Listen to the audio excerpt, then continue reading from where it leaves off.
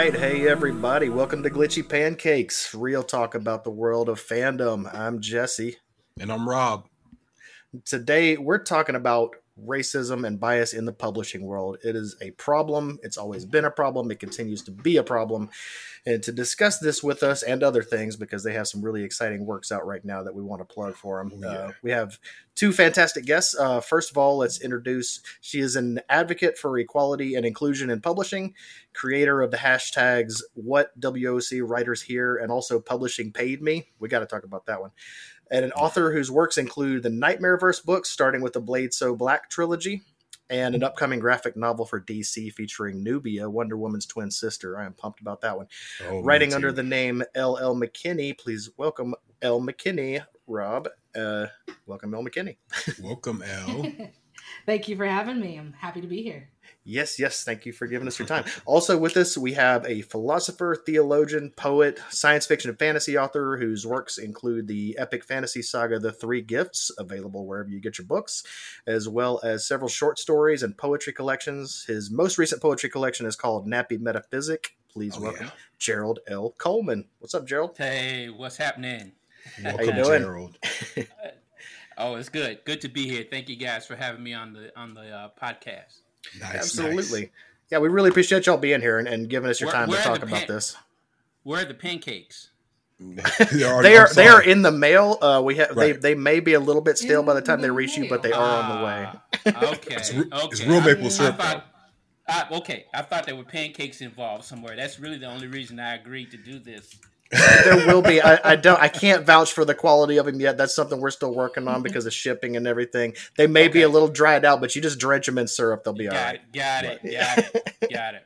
Yeah, well, no, we really appreciate y'all being on though. Like we know it's taking the time to talk about topics like this. I know you got to be tired of talking about it. Y'all are both fantastic on social media about like addressing a lot of these issues, and it must get absolutely exhausting. But we appreciate you taking the time to continue to talk about it and continue to help people understand how stuff works. Absolutely. How are y'all holding up in general? Elle, how are things in your neck of the woods? I'm in Kansas City, so I'm in the Midwest. It's not as wild as it was on the coasts, and now it's starting to be down south. But I guess Kansas City was on some projected list for the end times. So I mean, we're all still careful. At least my family is super careful. People that I know, like my apartment building, there are signs that people are being super careful. But since everything's opened back up, folks is just out here wilding. So, God, it's unfortunate. And the other three of us are here in Georgia. Gerald's up here in Atlanta with me, and so we've been seeing how it's going. And we I don't know if we have enough time on a single podcast to say what we think about how people in Georgia are handling this. Man. Right. And I'm a nurse, so in a small podunk town, looking at people just enjoy themselves like it's a celebration when I know the truth. Like we're seeing the hospitals just fill up like pass dispensers, and it's not cool. Yeah. Oh no, it's bad. But that's not the terrible thing that we're here to talk about. Right. We're talking about another terrible thing. We'll set that terrible thing to the side. Right. That was just out of all the many dumpster fires currently burning across the United States, that's not the one we're focusing on today. I wanted like kind of as an entry point into this to bring up, Elle, you'd started recently a few weeks back a hashtag on Twitter, Publishing Paid Me, and that took off in a pretty big way. Huge. If you could, would you like just let people know what your purpose was in creating that hashtag and what it revealed when it started to take off? Yeah. So this conversation about, what Black authors are being paid versus what non-Black authors are being paid is one that we Black authors have been having for decades. Right. As long as, it was made legal for Black people to be able to read and write. And we've been having the conversation for that long. But it never progressed outside of us and our immediate circles of, friends and allies, because no one else wanted to be part of it. So it's a thing that we knew that there was a disparity. Like it wasn't a secret. So one day, the homie Tochi Onyebuchi, he tweeted that, hey, white people, white authors in particular, if you want to do this equality thing, we're going to have the uncomfortable conversation of how much you make. And I'm paraphrasing, but that's about along the lines of what he said. And he had all these people responded to him, being like, yeah, let's do it. Let's talk about it.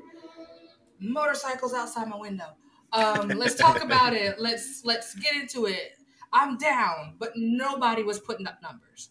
Right. And days go, and I'm just frustrated with watching, his tweet climb, but nobody has any meaningful interaction with it.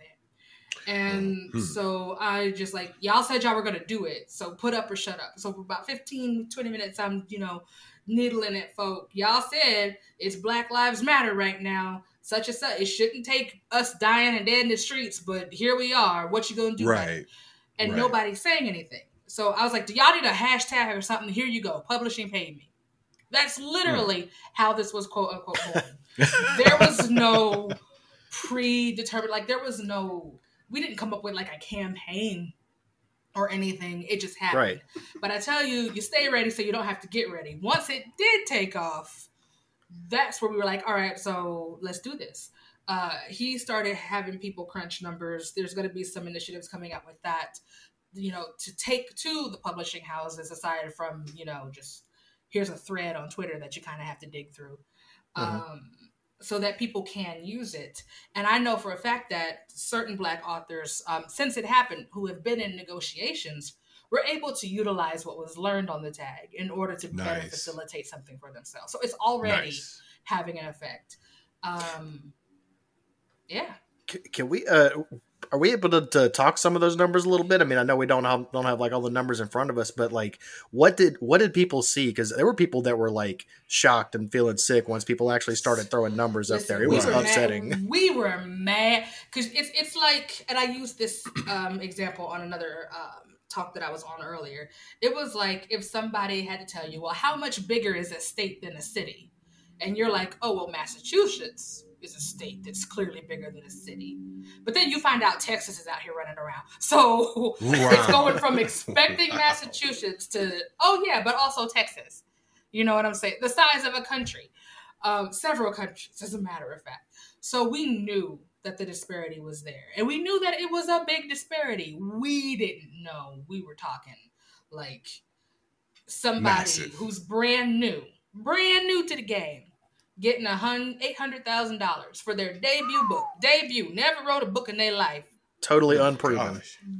Versus N.K. Jemisin, the god. Oh yeah, the god. The god. Because this woman has won awards and has done this thing back to back 3 times. She's not the first Black author. She's not the first Black woman author. She's the first. Period. Okay. Right. And people can say, there's a difference between commercial fiction versus science fiction, blah, blah, blah. True. To a degree. Mm-hmm. However, you have somebody who is that versus somebody who is nothing. Not them as a person, but their track record for writing. Nothing. Correct. And NK doesn't break 100,000 for her advance. That's nuts. Yeah. Stuff like that. Or Jessamine Ward, who, like, you got Obama shouting out your books, ma'am. Right. You know what I'm saying? And how she had her agent, after this book won these awards, after these famous people are reading it, after it does what it does and hits, does these, she's New York Times, blah, blah, blah, has to fight to get less than 200K. Like, her agent had to dog fight for this. Wow. And so these are the type of numbers that we're seeing. And then we're seeing these intersections where you have, and this is in YA, so I know this, you have these white guys who are writing Black characters making 5 times more than the Black women who are writing the same characters. That's another thing. And I think you had commented on that a few times on Twitter about how, like, that's a particular, I mean, it seems like really a slap in the face. It's like you're gonna pay you can have two people writing the same story with a black protagonist, and you're going to pay the white guy who writes it 5 times as much. Like that's, I don't know. I'm glad you created that hashtag, because it seemed like it shined some light into some dirty corners that people weren't looking at before. And it seems, I mean, you said that it's enabling people at this point to actually take these numbers into negotiations and be able to say, no, you're not going to screw me like other people have been getting screwed, because now we know this is out there. Right. I've got a question. I'm sorry. Let me just, if I could just real quickly say, sure, that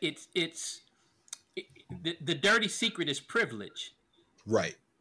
That's it's the worst kept secret in the country, right?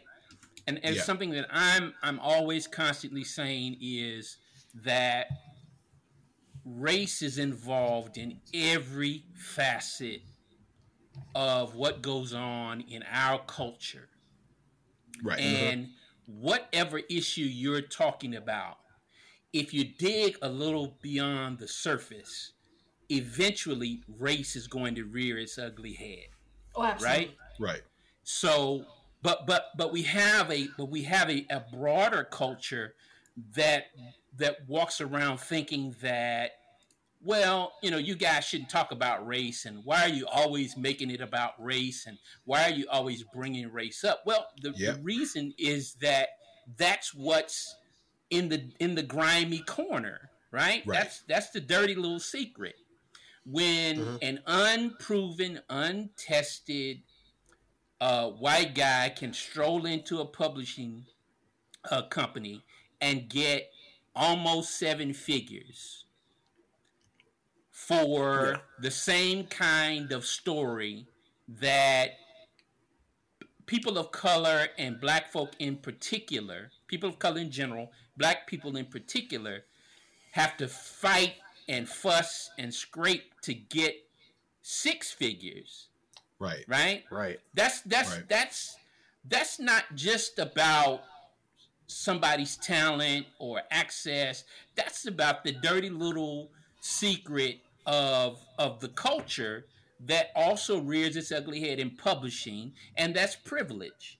Right. But also, here's the thing: is that with those 6 figures, what people have to realize is that they're not paying the 6 figures to the same unproven black people. These are our greats that you're paying these 6 figures. But the greats. These are the people who are dominating these genres. Like, these are people whose books are touted as the best.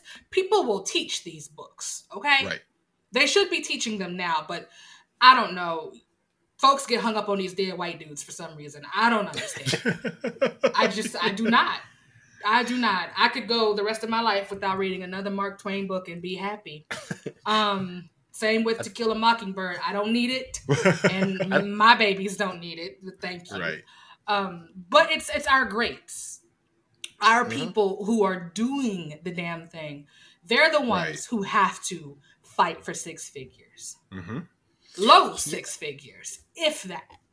Right. Yeah. Which is just, I mean, the Jemisin thing is what I knew it was going to be very widespread when this started coming out, but I'm a huge N.K. Jemisin fan. She deserves absolutely every accolade that she gets. And I'm actually starting teaching high school English in the fall, and I plan on teaching her stuff because it's like, I mean, To Kill a Mockingbird, Mark Twain, etc. I didn't enjoy any of that a fraction as much as I enjoyed The Broken Earth, and I got so much more out of that. So I agree 100%. It is. And I think Gerald's right that there is no rational explanation that actually makes logical sense for that pay disparity. It absolutely has to be because of just the privilege of white authors and the racism that exists in the industry and everywhere, I think, as Gerald was saying. It's because white men are held up as the gold standard for when it comes to the classical canon. Oh, right. Why? I don't know. Right. Because I like to tell people, I was like, when your canon was being developed, a good portion of the population, it was illegal for us to read and write. So correct. You can't. Your canon is flawed from the beginning. It's absolutely flawed, fundamentally flawed. All the numbers aren't there. It's not even possible. Right. And then you have it's mediocrity is what it is. They're mediocre. The stories are mediocre at best. They're only canon because y'all have this thing with dead white dudes. I don't understand. I don't get it. Because if you were to, I'm sorry. Go ahead, Al. Well, I was going to say, if you were to put the book in front of the intended audience who had never heard of them, and you was like, read the first 5 pages of each of these, nobody's going to walk away with To Kill a Mockingbird as their preference. Right. And yet that is a white woman, but it's still, like, the pedestal is whiteness. Like, ladies, you're marginalized by being ladies, white women, but whiteness is still much more of a protection than your womanhood is a detriment. At least that's how y'all view it, and that's how y'all act. There's a big deep hole with that one. Right. It's not. You're not going to be protected. They will cast you to the wolves at the very first opportunity. But it's the same thing. So I was just going to say that it's framed in the same way. I mean, even for example, look at the country. The country is founded by a group of white dudes who set it up for their own benefit, and everybody else has had to fight and scrape to get a piece of those rights for themselves. The same thing is happened in publishing. You have these white folks who have created this system that benefits themselves. They set themselves up as the gatekeepers and the arbiters of what is great and what is worthwhile and worthy, and they have systematically worked to make sure that Chad and Kyle get that opportunity, and the rest of us don't. Yeah. And so that's where we are. I mean, look, this is something I kind of went back and looked at again. Lee and Low Books does a diversity in publishing report every few years, and the last one they did in 2019, they broke it down. Just look at the race if you wanted to look it up. 76. This is in the publishing industry overall. 76% white Caucasian, 5% black, 1% Native American, 1% Middle Eastern, 6% Latinx, Latino, Mexican. Those are the numbers.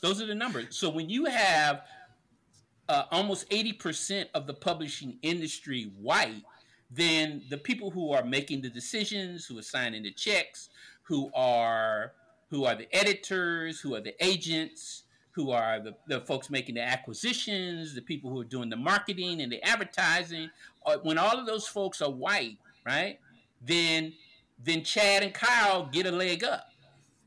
The rest of us have to fight and scrape to just get in the door.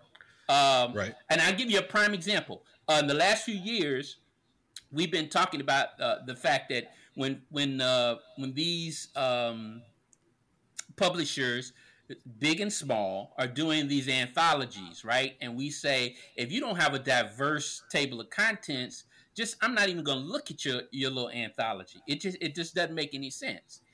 But then you have this group of folk who have even gone so far as to say, well, diversifying the table of contents is automatically going to mean that the product is going to be less.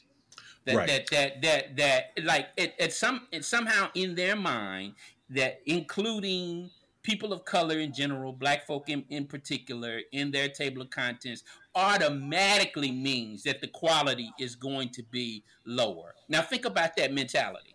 That somehow or other, if a table of contents is all white, that means it's excellent work. But if you have to include people of color, then that automatically means that the quality of that anthology is going to suffer. That's just deep-seated racism. That's all it is. There's no excuse for it. Right? And the interesting thing is that a lot of these folks are promoting some of the most mediocre writers you will ever read. Right? Yep. And overlooking some of the most fantastic writers in the game right now. And that's crazy. But that's where we are.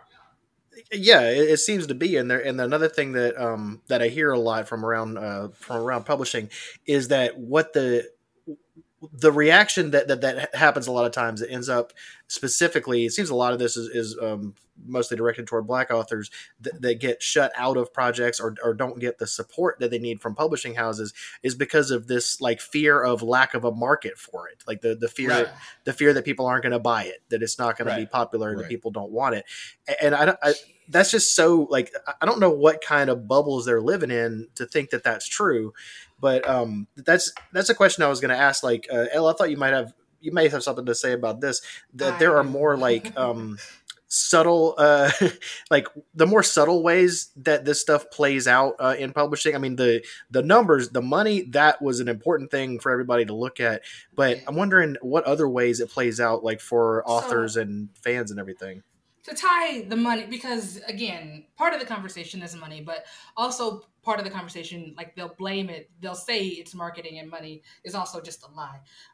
But we'll tie that together with the fact that you get these really big advances for these people, because the way that publishing likes to tell itself to spend this money is that this story is universal. More people are going to buy this book, so we stand a better chance of making this money back. Well, that then tells you what their idea of what a universal story is, right? Right. Yep. Universal story is the one the white dude tells. Doesn't matter if he's telling it about Black people or if he's telling it about somebody who's not a white dude. Him telling it makes it universal. Right. Whereas somebody else coming in and telling the same story, not so much. Although our version would be more authentic. It just is. Correct. Somebody from Italy making Italian food is going to be more authentic to somebody at Olive Garden. I'm just saying. You're just right, though. So then you have that aspect of it. But then you get into this whole idea, and I think where a lot of people get hung up and they start get defensive, aside from the whole "you're calling me racist" thing, is they're like, well, it's just some things are tradition. This is just how publishing is done. Ugh. And I'm like, yes, but you have to realize that these traditions were put in place back in the day for a reason. Y'all have forgotten why the traditions were put in place and the purpose they were to serve. It was to keep other people out. Right. That was the point of the quote unquote tradition. Now it's so far apart. Y'all have the luxury, the privilege, as you said, to forget about why this happens. Meanwhile, we've never forgotten. Right. We know why y'all kicked us out of the playground. Right. Mm-hmm. We don't.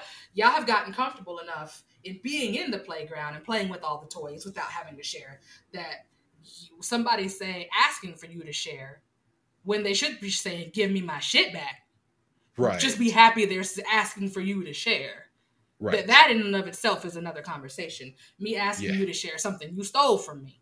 But that whole idea that this is tradition is another ingrained problem. It's tradition as in it's been around for a long time, but it was put there specifically to keep certain people out. Just because it's old doesn't mean it's good. Sorry, not sorry. Exactly. Right. Most of the old stuff around here is, I mean, the country's the oldest thing running, and it's not that great. Like the whole, why do you include race in it? I'm like, well, first of all, ask your clan ancestors why they invented race, okay? Correct. Because they did.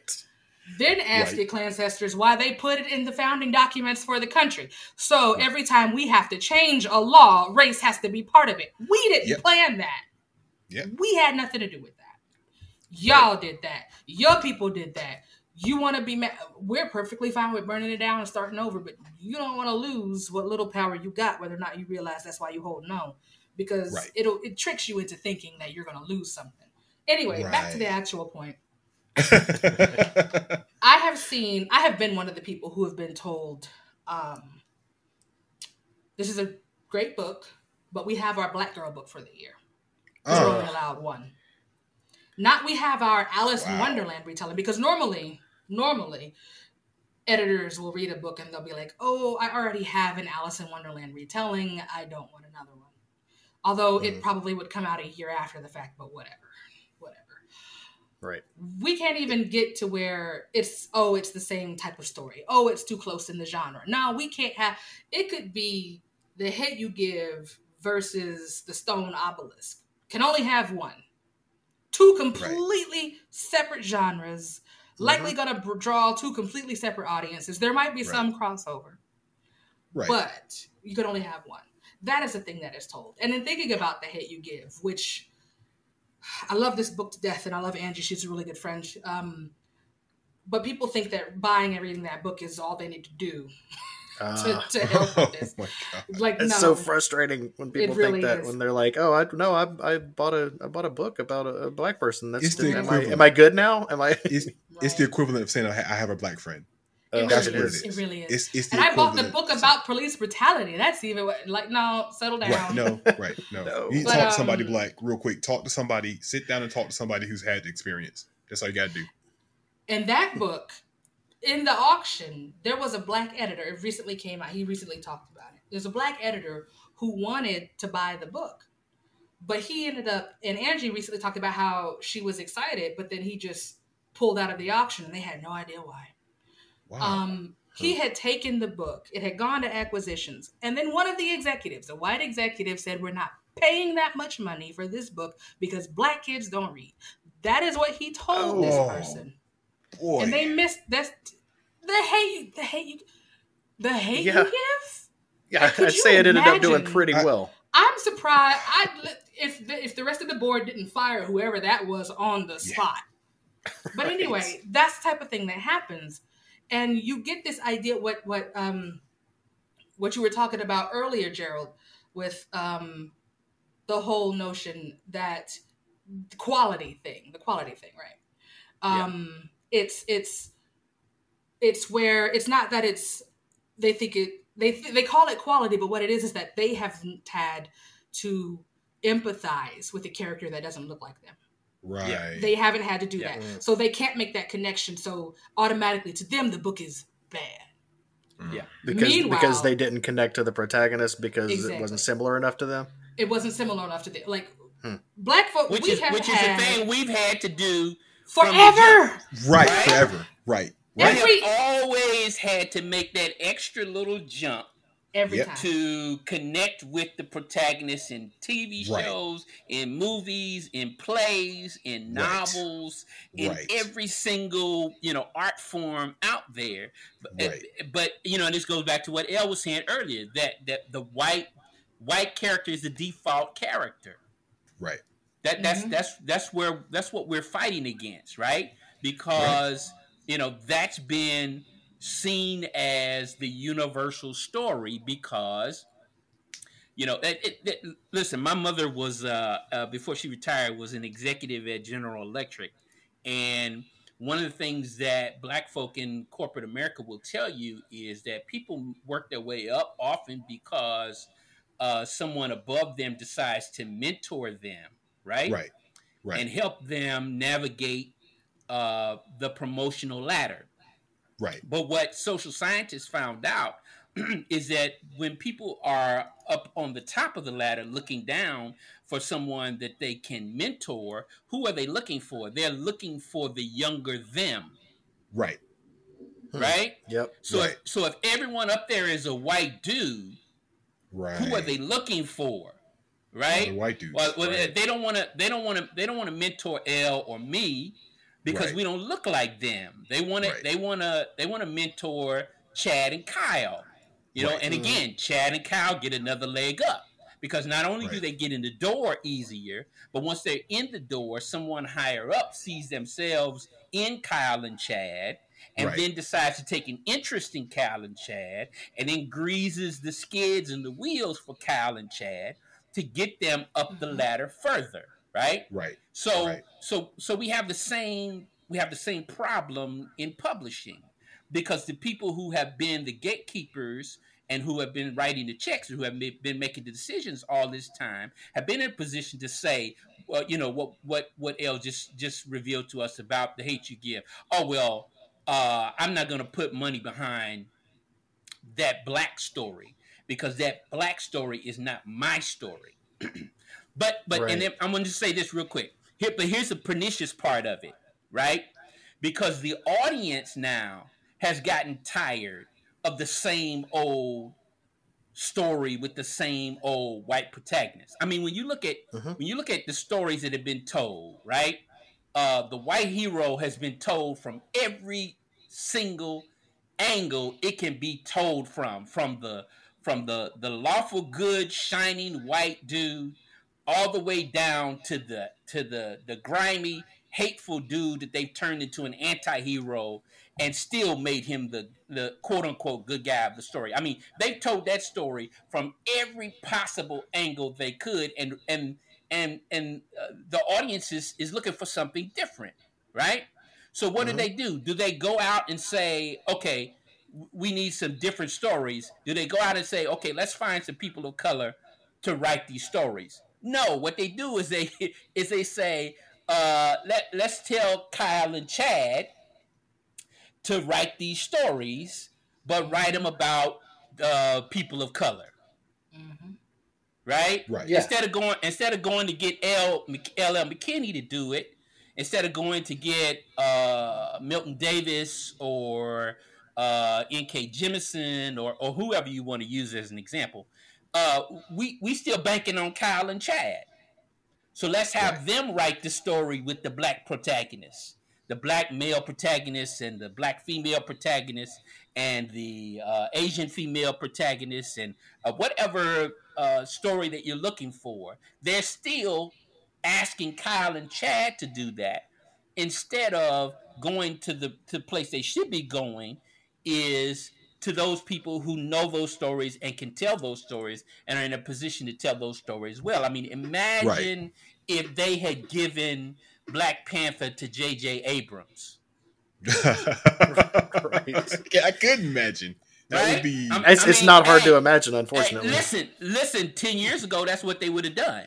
That's what I was saying. Before social media, they would have given it to him. Exactly. That's true. That's exactly what they would have done. But imagine what that story would have been now that we know how much went into the behind the scenes of creating that story. Right? From the costume designers down to the casting, down to the music, down to the sets. Everything that went into creating that story that was drenched in our culture, right? Afrofuturism and Afrocentric. It was African. It was a lot of things, and it was gorgeous. Put tears in my eyes. But look, J.J. Abrams just could. That's my point. J.J. Abrams couldn't have done that. He just couldn't. No. That's what we keep doing.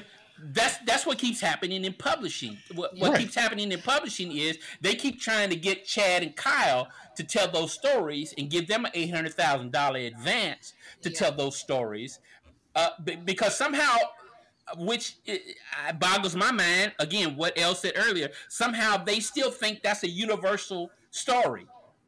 Right. Because Kyle and Chad are writing it. Yep. Right. And see, I want to say for people who would be like, because people would listening would be like, oh, so now you're saying that J.J. Abrams is a bad director? No, beloved, not at all. No. Right. J.J. Abrams can direct his ass off. Yes, he can. Right. He could not have done Black Panther as well as Ryan Coogler did. Nope. These are two things that can exist at the same time. It comes the same thing when it comes to these black stories. I'm fairly certain that the people who they find to write the stories, most of them, because like you said, mediocrity is king in these here streets. There are a lot of really good white authors. There are a lot of great white authors. There just are. My favorites starting out were white because I didn't know nothing else. Because wasn't nothing else out there. You know what I'm saying? Like we were reading all these books in high school. I didn't know who Octavia Butler was until I went to college. So that's the type of things that happen when you have, again, the obsession with dead white people. But so then you have this whole thing where it's like, no, they are good at writing the stories that they write. But if it's a story about a person of color, I promise you an author of color is going to do better.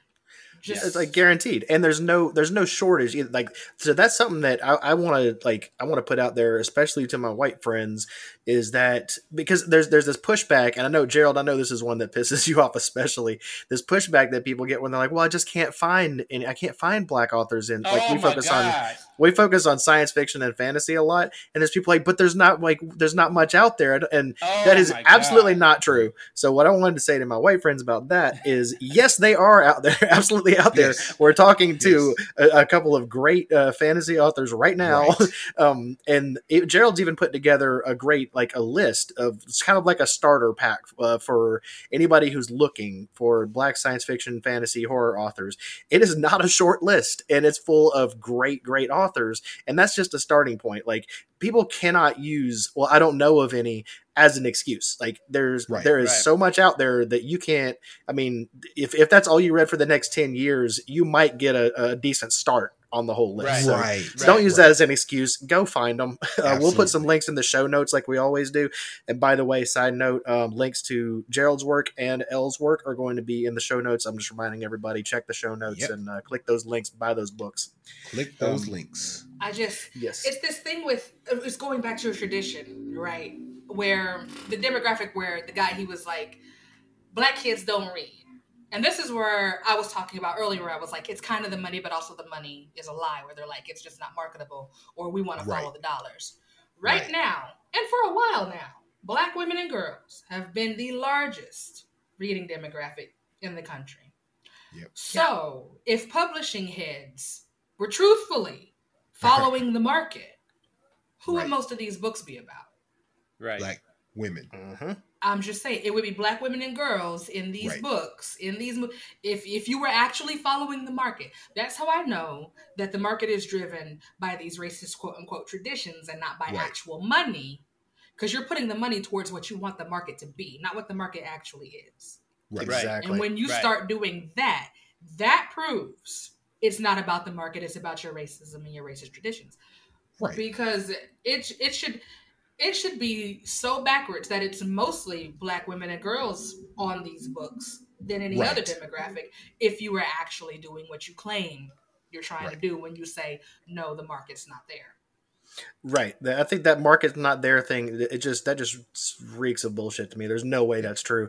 But it is responsible, I think, for a lot of, it's the lack of marketing, lack of money, lack of backup and support from publishers. That's why I know, Gerald, I've seen you mention before that that a lot of authors choose to go the self-publishing route, largely because they know they're not going to get the same support as their white counterparts, and they're not going to get enough support at traditional publishing houses. Even if they fight their asses off for it, it's still going to be harder to come by. So it's like, why go that route? I mean, is that still how you see it? Well, there are a couple of things, but yeah, that's definitely one of them. But you know, that's not even just black authors or authors that are people of color. Publishing houses across the board for everyone except for a select few books, they just aren't spending money on marketing anymore. You know, the advances are smaller. They aren't spending very much money on marketing. And from my perspective, my question then becomes, well, if you aren't really going to spend any money marketing my book, then, which is really arguably the only value that at least I see in being published by one of the big houses. If you're not going to do that, then why in the world would I put myself through that process where the other stuff comes up, which is, am I going to argue about putting a black character on the cover? Are you going to give me an editor who isn't going to question whether or not this black character would do that when they would be perfectly fine with a white character doing that in the story? But then you've got to fight tooth and nail for all of these little things, right? For your story to be the story that you want it to be. And because of all of those hurdles and obstacles, I mean, I know a lot of folks who are self and indie published. They just aren't interested in that fight, right? And especially when the payoff on the other end is going to where I mean, I know white authors who are on the bestsellers list who had books out by some of the major publishing houses who who questioned where the marketing was, and they were told you need to get on Twitter.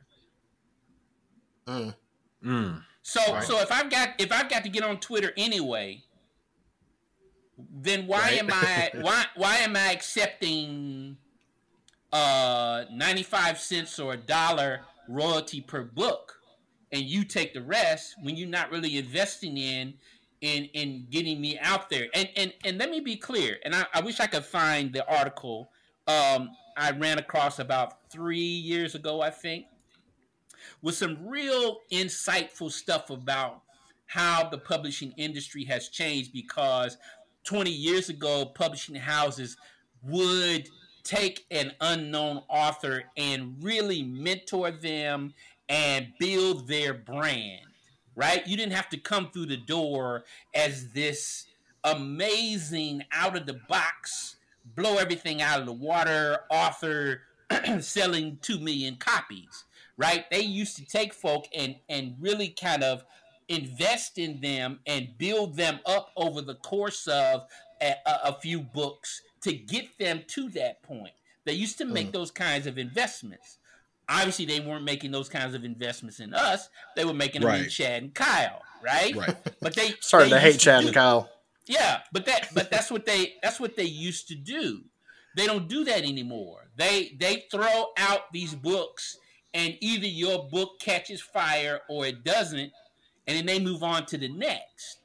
And so a lot of the folk who are doing self and indie pub are people who are making a calculation. I think sometimes people make an assumption that those are folks who, quote unquote, they do it because they can't get published, or they do it because they aren't good writers. No, they're making some very astute calculations about profit sharing, about access to marketing, about the editorial process, about everything from whether or not they can put a black character on their cover without having a knockdown, drag out fight about it, and what the story is going to ultimately be.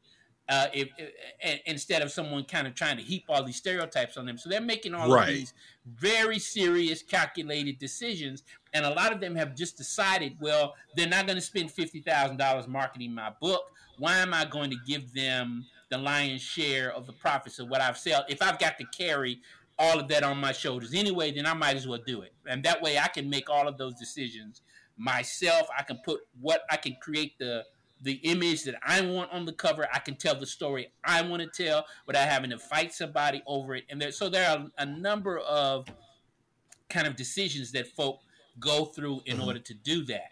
Now, that's not to say that there aren't substandard and bad books out there. Obviously, there are. But because of what's happened in technology in the last 10 years, but most importantly in the last 5, you can find some incredibly amazing books out there that have the same kind of, well, let me put it this way. You can pick that book up off of a shelf and it doesn't look any different than a book that's produced by one of the major publishing houses. Right. Like that's true. I know that's what technology has allowed us to do, and it's allowed a lot of diverse voices to get out there. And consequently, while there is this ongoing narrative in big publishing that science fiction and fantasy as a genre is losing sales, the truth of the matter is that all those sales are happening over in the indie self space, and they're blowing up, right? There's actually more books being sold than there were 10 years ago. They're just not being sold by Macmillan or Tor or whoever, Del Rey, whoever you want to put out there. They're being sold at booths and cons. They're being sold on Amazon and on Barnes and Noble and on Bookshop. They're being sold in all of these other kind of individual places, and they're being and it's because people are looking for those interesting stories that are being told. And because you have the technology now to put it out there in a package that looks as good as the package that a major house puts out, then that's incentivizing people to explore and experiment with what's out there. Yeah. Right. Yeah, that's cool. It's definitely been changing around a bit. Right. It's something that I don't know. It kind of goes full circle with and it's a double-edged sword, the internet itself and social media and being able to actually have your voice out there, because like both of you guys have said before, racism really kind of stabs us and tries to keep us, tries to push back on us whenever we're making advancements and telling good stories and having a good time in general. But I have a question that I want to pose to you both, and I want to pose it to Elle first. If you had to write an ending to this current situation, what would it be? Define this situation, please. By current situation, I mean COVID and the Orange Menace and all of it. You mean besides the meteor? Besides the meteor, if you had to meteor, if you had to get, I'm looking. Okay, so besides the meteor, besides the rapture, jeez, I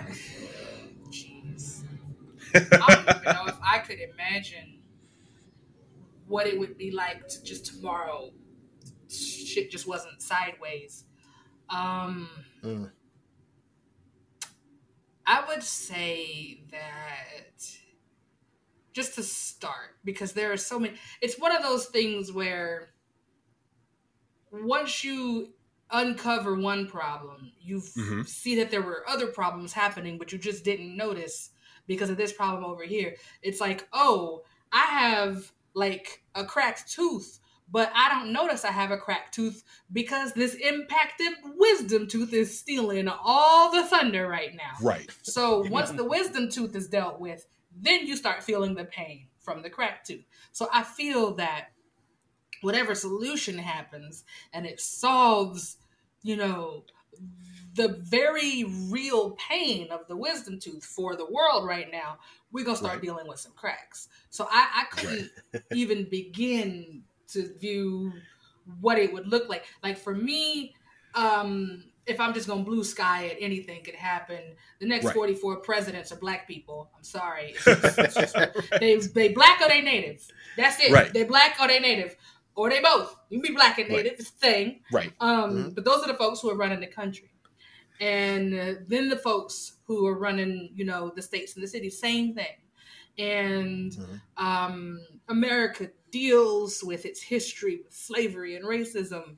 Like Germany still has problems, but the rise of the Nazi Party is not going to be it just because of how they've dealt with Germany while they were on some fuck shit. Came back and were like, never again, my nigga. Never again. No, we will go out. This is a bomb that is set to my heart, and if my heart stops beating, we're done. And your heart is, if these Nazis show up again, we're just done as a country. So they have set rules and regulations in motion. Like, it is illegal. First Amendment rights be damned. It is illegal for you to openly be a Nazi in that country. You better wave because if you wave the wrong way, you're getting arrested. Exactly. Oh yeah. If you do a Ohio salute, they will arrest you. They will put handcuffs on you and take you away. It's not even a game. It's not a game. It's not a game. I think that America, like, we're still having arguments about whether or not the Civil War was because of slavery or heritage or whatever. Y'all can't even get that shit together. They can't read. Right. It's and it's like, y'all mad now because this flag is going up. Like the South, the Confederacy were traitors to the nation. Right. Yes. Where else how do people keep overlooking that? In the history of, name me another country. Even Queen colonizer England. Name me another country where you were allowed to still fly the flag of the traitors. Right. After a civil war. You not take it yeah, down they were when the you enemies. lose. Like they were the enemies, and we all fought, and then they seceded because we got our shit together, kind of, and we gave them their country back. Now they can fly their actual country flag. That's not the same as this. These people did not exist until they were in opposition to their actual country. So Correct. Nowhere else. Mm-hmm. So reparations and Black and Native presidents and leaders, I think, for America. As far as the rest of the world is, I'm not as well versed, so I'll let y'all handle your own backyard. Right. Yeah, I do know that if you were trying to write something that would wrap up all the current threads we got going on right now, then you have your work cut out for you. But yeah, Gerald, I will say a lot of people will die. I'm just gonna put it. There will be many a nightmare slaying. It was utopian for a second there, and then you got real dark. I'm okay. I get what you said. I get it. There are people who are like, right. If we gonna have equality, then I'd rather die. Well, then, bitch, here's the gun or the one you want. You get to choose, but there's the door. Here's a pill. Red pill or blue pill? We don't care. You made that choice. You the one that don't want to live with everybody being free. Right. You can change your mind up until, you're done whatever. You sure you want to go? Okay, then let me help you. I'm be a good let me be a good neighbor here.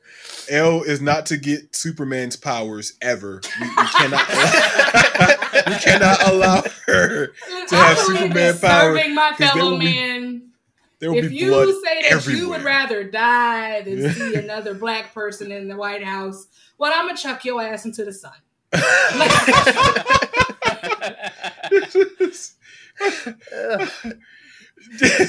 Okay, all right, okay, Gerald.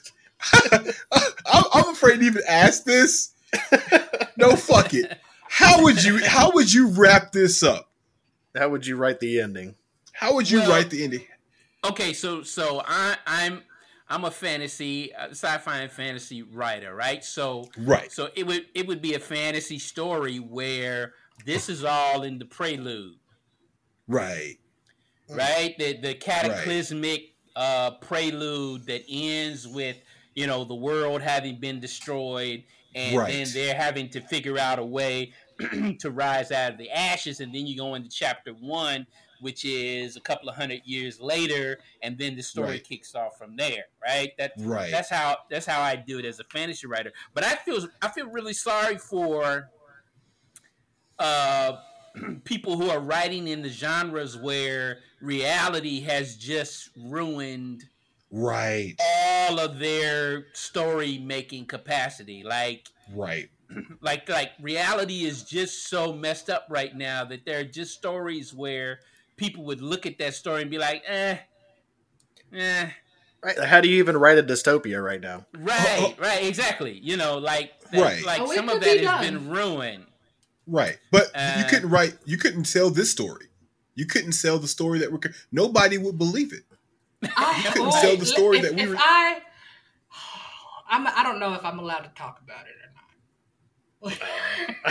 Right. We can talk about it after. We can talk about it. Yeah, we can talk about it offline. Right. Oh, jeez. We'll go off. I'm looking forward to that. We might as well wrap up actually because I want to know what she's talking about. Right. Let's go ahead and get off mic. I like how Jared was nicer than me. He was like, "Yeah, the meteor happened, but a couple years, 100 years later, we're gonna pick up now. We got over it. It's all right." We're looking at the self censors like, oh, we shut it down. Yeah, shut it down. No. Right. We don't have censors. Yes, we will talk about it, and people at home who are listening to us right now can't hear it, and I'm sorry that you can't hear it, and I'm gonna keep it to my grave. Might put it in my memoirs if I get her permission, but this is my secret nugget. This is one of my gifts for providing some voices. This is one of the things that I get to have. Y'all can't have it. And I'm also probably going to have Pattinson's Batman, and me and Gerald will talk about that too. Don't y'all even hey, that's a separate conversation, y'all. We don't have time for this. We don't have time for this fight right now. I appreciate. He's booing me right now, but I appreciate you, Gerald Coleman. And I appreciate Elle McKinney for joining Jesse and I and having some conversations. This is extremely fun. I had a blast, and you guys filled me up with a lot of knowledge. I really can't wait to hear more about the things that you guys write. If you haven't read, listen, everything's going to be in the show notes. Click on the links, buy these books, and sit down and enjoy yourself. We're in a pandemic right now. We got a bunch of shit going on, and this is one of the best forms of escapism that you're going to be able to get your hands on. And I'm very happy and privileged to provide, these two fantastic voices for you to listen to. If you're new to it, you're welcome. Jesse, really do you have anything to say? Yes, definitely. I also want to thank L.L. McKinney and Gerald L. Coleman for coming on with us and talking about this subject today. And everybody, no kidding, go buy their books. The Nightmareverse books, starting with A Blade So Black by L.L. McKinney. That is such a great Alice in Wonderland retelling with by a black girl as the heroine. It's so much fun to read. My wife is a gigantic fan of them. And there's another one coming out before too long too. The trilogy is going to be concluding. Also can't wait to see what you're doing with Nubia for DC. I am super excited about that one. I'm going to need a signed copy of that. I'm going to definitely need a signed copy for sure. I'm going to frame it and put it on my wall and say, look what I have, everybody. And y'all check out Gerald's works. The first book of the 3 Gifts series is called When Night Falls. Look that up, Gerald L. Coleman, When Night Falls, and get started on that series. And if you're a fan of poetry, really got to check out Gerald's stuff. The collection that's out now, Nappy Metaphysic. Love the title, by the way. Yes. Check that out. It's like if you're into poetry, even if you're not, you'll get into poetry. So check it out. Will. But, absolutely. So Elle, first, where should people look for you online? What do you want them to know about where to look you up? So you can go to my website, which is llmckinney.com, just like it is on the covers of the books.